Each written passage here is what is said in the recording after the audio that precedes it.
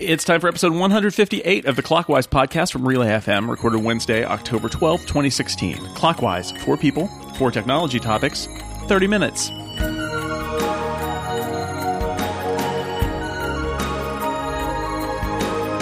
Welcome back to Clockwise, the tech podcast that's always around, or around, if you prefer. I'm your co-host, Dan Morin, and I'm joined across the internet by my co-host, Mr. Jason Snell. Hi, Jason. Hi, Dan.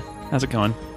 It's going all right. You're not in your usual domain this week. I don't know what you're talking about. You're in an undisclosed location. I'm a disembodied voice on a podcast. That's all you need to know. Yeah, there are those who say you're not even a real person, but who are those people? We can't comment on that.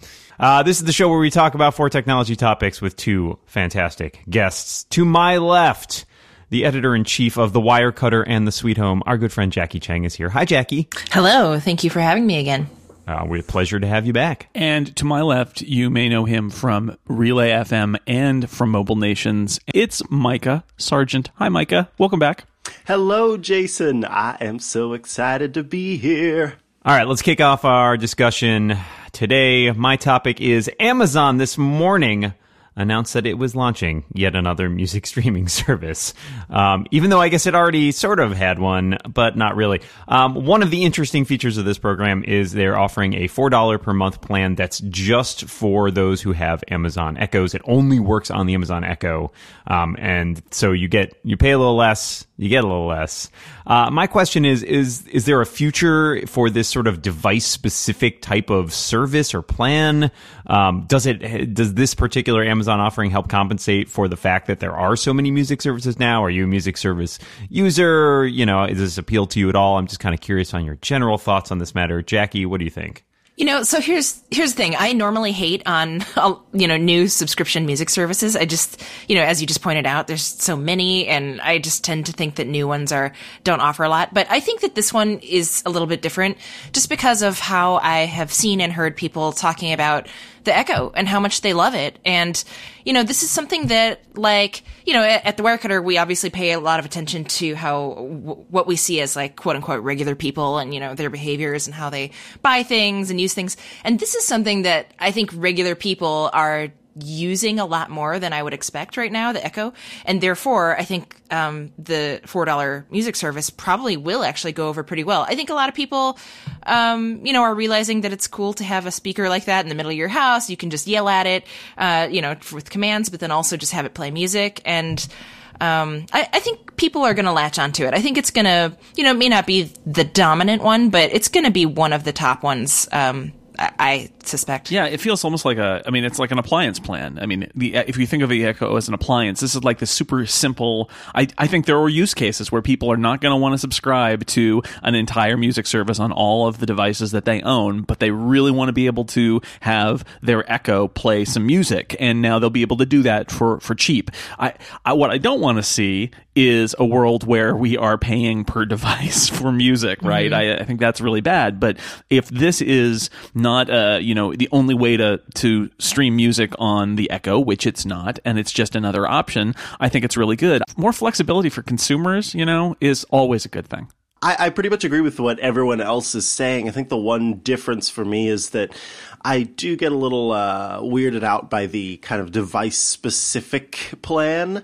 I don't like the idea of having to go on every service and pay to be able to listen to music there, to have the opportunity to enjoy the music that I like on other platforms. And yes, I can, Bluetooth connect to the Amazon Echo and listen to music from my phone. And that's awesome, especially because I can be like, hey, friend, I won't say the word. Hey, friend. Hello, friend. Hello, friend. Connect to my phone.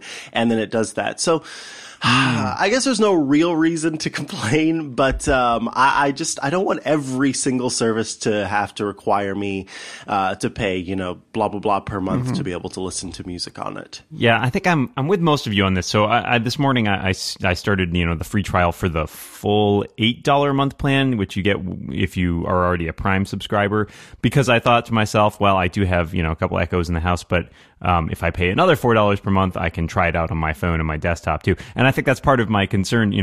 Mike is talking about paying for different devices, and I think to myself, well, I've got 2 Echoes, I've got some Macs, I've got iOS devices, I've got a Sonos. Like, am I going to have this weird fragmented situation where like some services work on like 75% of the devices, but I need to go somewhere else to get something for that last device? I think this is probably a winner for Amazon. I don't think it will necessarily, as Jackie said, be the dominant music player by any means, but I think it's going to make them some money, and I think it will make Echo users in particular very happy. So thanks for your thoughts on that. Let's go to our second topic, which comes from Jackie. Yay. So my topic is, it's kind of one that I would say has been building over the last handful of months, and especially in the last few weeks. So malware to control basically the Internet of Things, all of our little gadgets that are getting online, is becoming more common. Earlier this month, just like I think even like a week and a half ago, the source code was released for one of the biggest denial of service attacks ever executed. And it was executed through, infecting things like internet security cameras and DVRs and things like that. And so, this is becoming a big thing. And I guess as a person who loves smart technology myself, and, at all of our sites and where we, interact with people, I think that we're used to, all of us, getting on board with Nest, getting on board with the Echo that we were just talking about. So I guess I was just thinking, what do you guys think about this kind of thing? Do you take it into consideration at all? Does it bother you? Or is this, something that you just think of as, you'll deal with it when it comes up, almost like a tech janitor issue that we all have to deal with. Admittedly, I'm a little bit of the latter. I'm kind of like, well, when it comes up, I'll deal with it. But it's kind of creeping me out. I don't know. Just kind of wondering what you think. I saw a piece by a prominent security researcher the other week that basically said this is a situation where the manufacturers don't care because they're selling these cheap objects and then they're moving on to the next thing, and the consumers don't care because they don't notice anything's wrong, and the smart objects that they buy do their job. And so what he said was basically the only way this is going to change is if governments start mandating that certain things happen in terms of security of devices. And I'm skeptical of how technically savvy any government can be, but it's scary to think that we're in a situation where this sort of thing is happening and will continue to happen. I feel like maybe there's going to be a new line of products that literally you put them in your house and they're like antivirus for objects in your house to scan them and see if their traffic is suspicious. And that's a very William Gibson novel kind of world, but I think we're living in it when we've got cameras as botnets crashing security researchers' websites. That we're already in a sci-fi novel here. Bad world. I am a little bit worried about this. I try to keep complex passwords on things because I know that a lot of times the problem can be that people, they put these IP cameras in their homes and they don't ever set any passcodes for them, or they keep it as the standard 0000 or what have you. So I try to make sure that that's not the case. And I mean, I do the basic stuff, but if there's a future where those scanning of the network devices are actually real and not vapor hardware and and they work, I will totally be down to buy those things. Yeah, so there are two separate issues here in some ways that are interlinked. One is, as Mike is alluding to, this idea that, people can hack into these devices that are in our homes and obviously have a lot of access within our homes. And therefore, we're concerned about protecting our own privacy and security. The other one, which is also sort of interlinked, which I think Jason was alluding to, was the idea that these devices can then be co-opted to attack other people. And that, I think you were sort of referencing Brian Krebs, the security researcher whose site got taken offline with a giant botnet composed of many of these types of devices. And that's a risk too, right? Because at that point, it's not necessarily just about your privacy. It's about the fact that you're being leveraged to essentially attack someone else.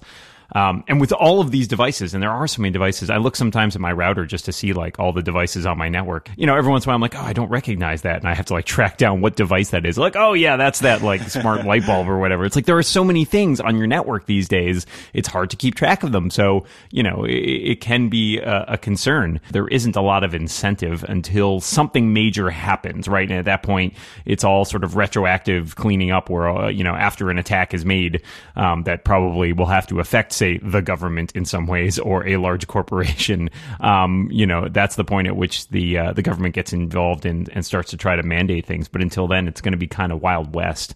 It's probably going to take something unfortunate and highly visible for changes to be made in that area. Two great topics. We've got two more topics to go. Let me tell you about our halftime sponsor. This episode of Clockwise is brought to you by Linode, combination of high-performance SSD Linux servers. They've got 8 data centers all around the world. They're a fantastic solution for your server infrastructure. Linode is my server infrastructure. You can get a server up and running in under a minute. Plans start at just $10 a month. They have those servers with $10 a month. You've got 2 gigabytes of RAM on your server for that. You can choose your resources, choose the Linux distro you want, and choose your node location from those 8 data centers, all from their easy-to-use manager tool. You can deploy, boot, and resize with just a few clicks using their virtual server tool. It's incredibly easy. Linode has over 400,000 customers, and they're all taken care of by a friendly 24/7 support team. They're even open over the holidays. So if there's anything you need help with, they are going to be there for you. And they're really committed to improving their infrastructure. They recently made a switch from Xen to KVM, and their latest Unix benchmark showed a 300% performance increase. Basically, all I had to do was reboot my server, and boom, it was a super fast server, faster than it was before. It's the full package for your server infrastructure needs. They've got the power you need, the infrastructure and assistance you want. And as a listener to Clockwise, if you sign up at linode.com/clockwise, that's linode.com/clockwise, you will not only be supporting us, you'll also get $20 toward any Linode plan, and there's a 7-day money-back guarantee, so why not give it a try? Linode.com/clockwise, or use the promo code clockwise20 at checkout to take advantage of the $20 credit. Thank you so much to Linode for sponsoring Clockwise. All right, topic number 3 is mine. Here it is. It used to be, back in the old days, you bought software and then you owned it. And that has changed over the last few years now. There's some apps, the Omni Group released some of their apps with as free with in-app purchase to make the full version available. Others are now available via an annual subscription like Office 365. I'm curious, what is your preferred way of paying for software these days? What would you prefer to do in terms of buying software? And are there ways that you will try to avoid at all costs? Micah? I don't try to avoid anything at all costs to the death. Ultimately, I want to support the people who make the software that I enjoy, and if they feel that there is a different method that is better for them to make money, then that's the method that I want to help them make, I guess. I will say that if there's an ad-supported service and I can pay to not have ads, you bet your boots I'm going to pay, because I can't stand those little ads popping up in my way, and sometimes it'll even be an app I only use once, but I just see those ads and I'm like, no, go away. And so then I'll pay to make them go, to disappear. But look, I have this thing where I talk about how a developer is trying to support a chicken coop. Like they have pet chickens, and those chickens deserve to live and they deserve to have food. And so I think that we should support the developers and their chickens, and everybody should get the money that they need to survive. So if you've got a subscription service, then doggone it, I'm going to pay for that subscription service. And if you've got a one-time thing, I prefer a one-time thing, but look, sometimes it ends up costing less, or it seems like it costs less, at least if we can do a subscription service. So $120 up front, or $10 over the course of the year. A lot of times people can make that happen a little bit easier. So I guess ultimately what I'm saying is I prefer to not use ad supported if I can help it. But other than that, hey, charge me how you need to. I think for me, it depends very much on the software in question. There's stuff that's I'm perfectly happy to pay up front for and pay whatever price, it seems reasonable, because I feel like this is a good app. I'm going to get my use out of it. There's some stuff, less stuff for me that is like subscription based. it's got to be something I use really a lot in order for me to feel like it's worth sort of that recurring subscription. And there are definitely programs I own that I get so much value out of that I would happily pay, year over year or month over month or what have you, to get the privilege of using that. But there's a lot of stuff that I feel like, I don't use this enough, or I don't need the constant updates or what have you. I'm glad that, overall that there are all these different options, and that it is not just sort of a one model plan fit all thing that we used to sort of have. And so I like the idea of owning software, but I guess you never really own software, right? It's bits. That's a license to use it, in the same way that I guess you never really own your music either. So there's I suppose a lot of philosophical questions about that. But in the end, I'm happy to find a way to compensate the developers for their time, and hopefully it meshes with the way that I use those apps. I'm going to go against the grain a little and just straight up declare that if possible, I will avoid subscriptions like the plague.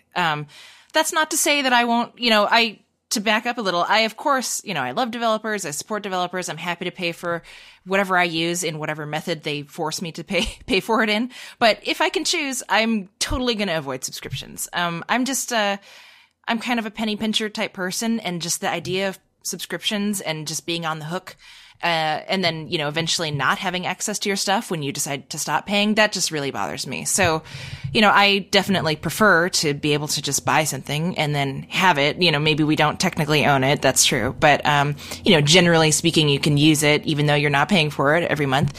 I will say, if there are apps that are ad supported that I do find myself using more, I'm totally happy to pay for, the non-ad version. There have been a couple, translation apps and stuff that I've used where they've definitely upsold me because the ads were just so obnoxious. And that's okay for me, I guess. But like I said, subscriptions just I don't know, something about it. I can barely commit to subscriptions for, newspapers and stuff and magazines. So, I don't know, one off for me, if at all possible. But I do think that our world is sort of moving away from that. At this point, we're practically doomed for a subscription-filled future, in my opinion. So it'll be fine. I'll pay for it if I have to, but I won't like it. I don't mind subscriptions if it's for something that, first off, that I feel like it's a really good value, and that it's something that I think is substantial. So, I'm paying $100 a year for the Photoshop Lightroom bundle for Adobe, and I remember what Photoshop used to cost when you bought one in a box, and I think $100 a year for how much I use Photoshop, I'm fine with that. I feel like that is a good trade. It's a good value because I get Photoshop and Lightroom when I pay for it. For other stuff, it's tough because there are some apps that you might think, well, I this matters to me, but I'm not going to pay more than $5 or $10 a year to use it. And if they want $60 a year, then you just have to make that calculation and say, I can't, it doesn't mean that much to me. I'm going to find an alternative. All right. Great topic. Thanks everybody. One more topic to go. Micah, what do you have for us? Yeah, so Google recently had its Made by Google event, and Oculus had the Oculus Connect event, and there were some VR announcements, as you might expect. There's the VR headset that's coming from Google rather. That looks like a carpeting, it looks like a business carpeting service made this headset. But Facebook is also announcing a standalone headset to be coming around the corner. So all that's to say, VR is really locking in, and there are a lot of companies that are very bullish about VR. So I'm curious if you have used any VR or AR systems. What did you think of it? And does our definitely inevitable VR AR future excite you, or is this something that you could either kick away, or you're actually kind of worried about it? I have used a couple of VR things. Most prominently, a friend of mine actually works at a company that builds sort of VR games that work with an exercise bike. And so I got to test that out, and I think they were using I want to say it was an HTC Vive for that. And you know what? I was a little skeptical, but going in, I actually found that it was pretty cool. And it got me a little more excited about the sort of, overall implications of it. I think that right now we're still at the point where gaming is the big motivator for VR, and I think that's probably going to continue for a little while. And that's probably good because it's really something that tends to push the envelope technologically. And VR especially is so immersive that I think it's one of those things that will be the most compelling as a use case.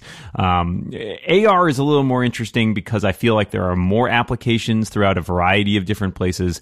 It's still very much in its infancy. We've seen certainly the Microsoft HoloLens, Google Glass, obviously, and Apple's rumored to be working on something possibly in that area. So I think there's still some time because nobody's really captured the great idea of what augmented reality is going to do or what it's going to be really good at.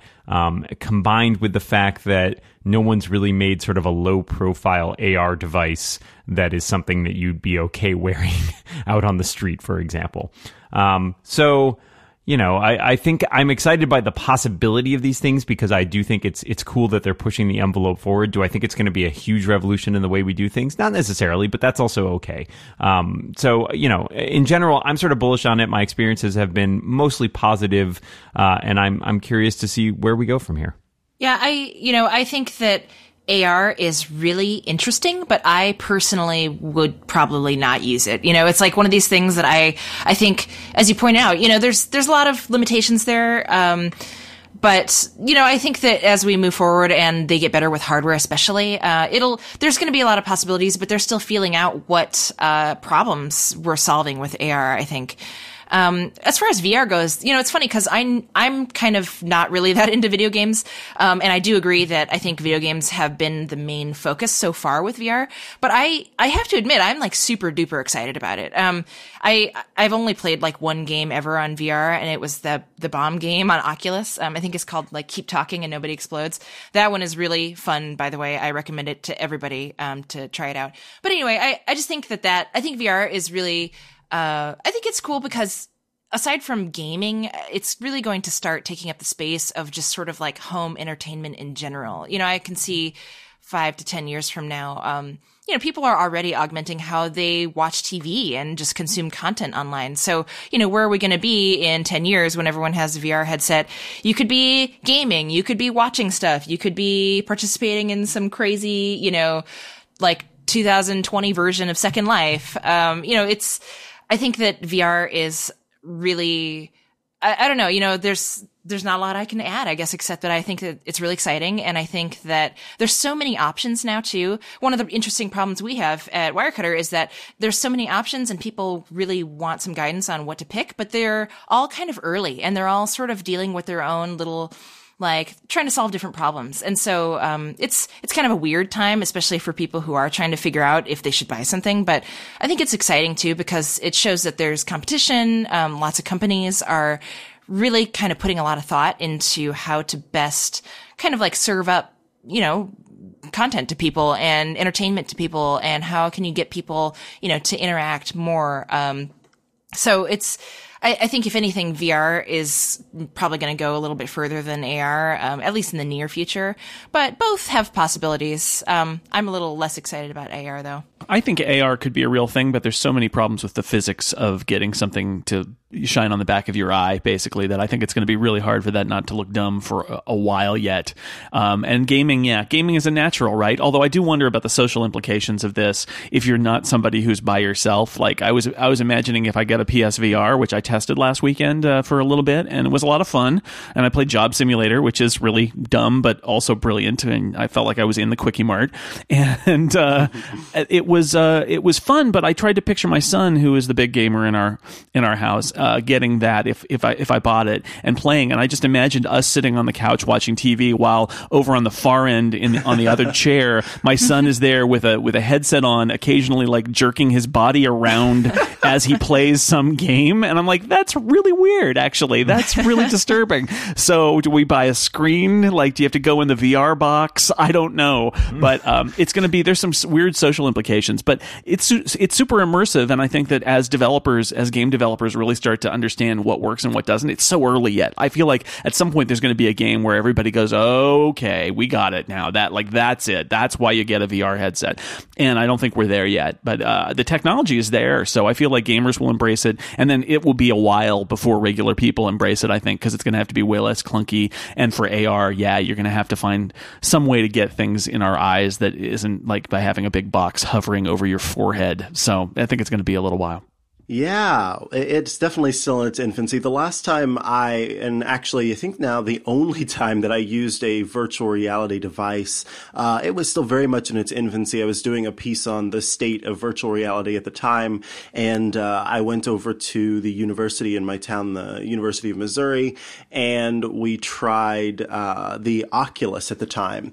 And it was being used in the architecture department, and it was just the most awful experience I've ever had, because they didn't have it, working as a video game. It was really for surveying buildings and making the insides of buildings look how they would if an architect had sat down and drawn them. And so they hit the forward button on the keyboard, and I was suddenly, it's as if someone like tied a string to the middle of my chest and or I guess it'd be a rope, and pulled me along to the front door, and you can comically see my arms and my legs flailing behind me as I fly through the air. It was the most just jolting experience, and I almost threw up. It was terrible.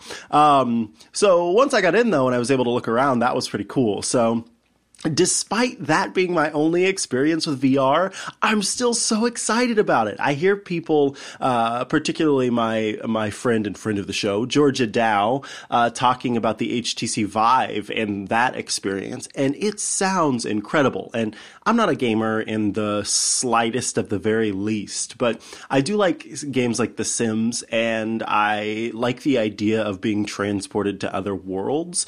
And the, virtual reality offers the opportunity to do both of those kinds of things. And so if I can go under the sea and look at whales and things like that, that's awesome. If I can go to Mars, that's super cool.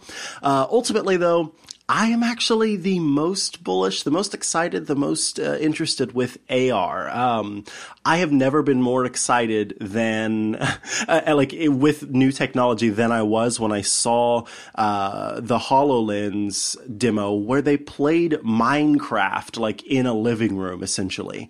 Oh my gosh, I'm so excited about that future. So yeah, I think actually AR is super, super, super cool. And yes, we are very far off, but I've never been ashamed to strap weird things to my face for the sake of fun and trying out new stuff. So yeah, it might be weird, but come at me, haters. Well, thank you for your thoughts on that. That's the end of our 4 technology topics. Jason, do we have enough time for a bonus topic? Of course. This bonus topic is brought to you by HelpSpot. If you deal with any kind of customer support, you need HelpSpot. It's the most comprehensive and flexible help desk software around. You can let your customers reach you however they choose, email, web, phone, it doesn't matter.